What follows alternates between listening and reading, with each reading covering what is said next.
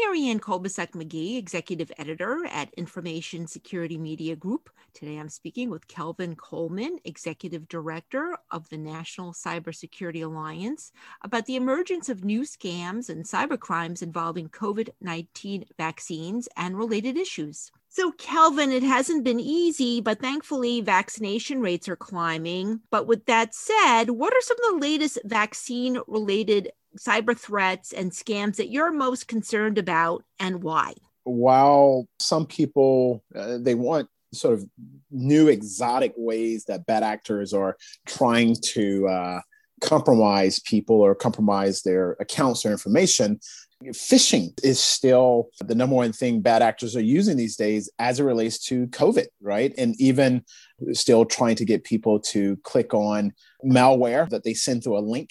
And so phishing is still a big one. Obviously, fraudulent websites, we're seeing a proliferation of that these days through some of our partners at the National Cybersecurity Alliance, some of our board member companies.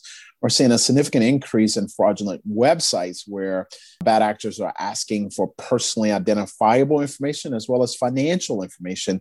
And they're just not any legitimate, credible government or otherwise websites that will ever ask you for that stuff, right? To get a vaccine, because of course it's no charge.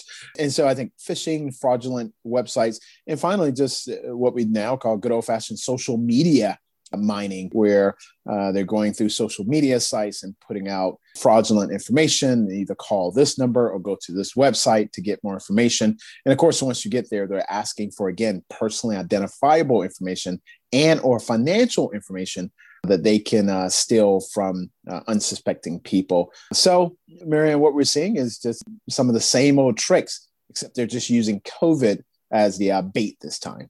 So, Kelvin, with that said, you mentioned phishing. What about spear phishing and other cyber attacks targeting the COVID-19 vaccine supply chain? Any observations about these trends or suggestions for the organizations that could be targeted or are being targeted for that matter? You're exactly right there, Marianne. We are seeing an uptick in spear phishing as well as whale phishing, right? Going after the really big VIPs of some of these companies. And oftentimes in that particular case, you're not looking at a lone individual who's just trying to get more information or personally identifiable information. You may be looking at a nation state or a nation state sponsored organization who's trying to perhaps go the shortcut of getting the vaccine. And so, yeah, we have seen an uptick in that. Now, of course, spear phishing and whale phishing was here long before COVID-19, and it's going to be here long after we deal with COVID-19. I think what I try to let people know is that the bad actors, they just use different bait for, what they're trying to put out, right? And in this particular case, it's COVID-19. In other cases, it may be a hurricane that devastated the southeast of the United States. It may be a tornado that they use as an excuse that devastated the Midwest. It could actually be your favorite professional team or college team winning the championship, right? They will use whatever bait they can to lure people into their fraudulent schemes. And so we have seen, though, to your point, an uptick in spear as well as whale phishing. So, Kelvin, what can healthcare sector entities do to better prevent falling victim to these cyber scams, these attacks? Phishing, I know awareness is important, but any other steps that the more sophisticated entities might consider taking that perhaps are being overlooked? It's interesting, Marianne, because as complex and as high tech as some of the methodologies are that we hear about, that nation states are using or APT groups are using, like password spraying or brute force login attempts, some of these things can be mitigated or deterred by rather low tech countermeasures. For example, ensuring that your organization, healthcare or otherwise, keep all sensitive material password protected and encrypted, right? And password protected using a combination of alphanumeric passwords. So password spraying, for example, relies on being able to crack an account by spamming the same password to multiple accounts, right, within an organization. And what that does is exploit any individual using these known weak passwords or all too common passwords. And we know research facilities, for example, need to make sure that personnel are trained not only in healthcare and these other things that they're doing, but they need to be trained in proper account management and protection protocol. So simple housekeeping items like multi-factor authentication, alphanumeric passphrases, updating firewalls and antivirus, along with, just a basic level of encryption can go a long way in deterring these attacks. And finally, I'll say, Miriam, will they be 100% effective in terms of these things I mentioned? No. But adding more obstacles in a bad actor's path can absolutely discourage them from attacking you. So, Kelvin, what other emerging cyber trends are you seeing lately with the pandemic? And any predictions about post-pandemic sorts of cyber issues that we might face?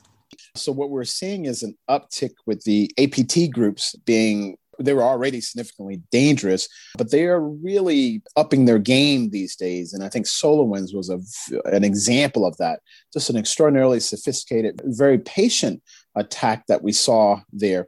What we are going to continue to see is these groups operating in a way meant to cause destruction, again, not only to healthcare infrastructure, but to government networks, manufacturers, pharma. We're going to continue to see groups like Zinc or Strontium. They're launching attacks for several different reasons.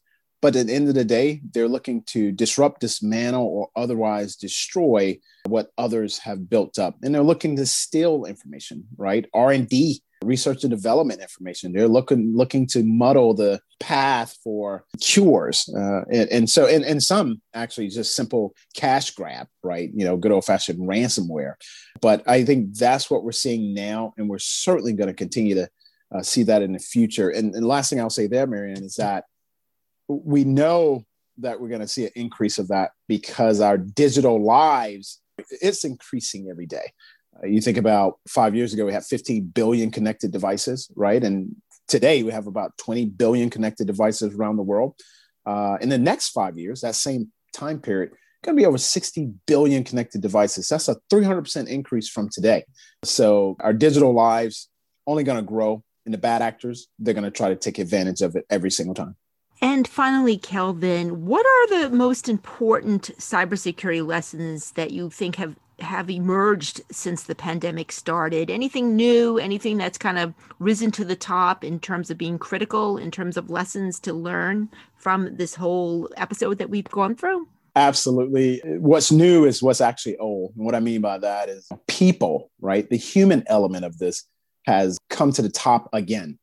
As we look at the technology revolution, it started with great products, right? If you think about it, and we were enamored by these products and certainly using products to protect our system. Well, the bad actors started to get really smart and start to go around some of those products. And we still have great products out there today. But bad actors, they decided that they would not move away from products and largely attack processes, right? And so once we sort of caught up with that one as well, the bad actors and cyber malicious actors, they started attacking people.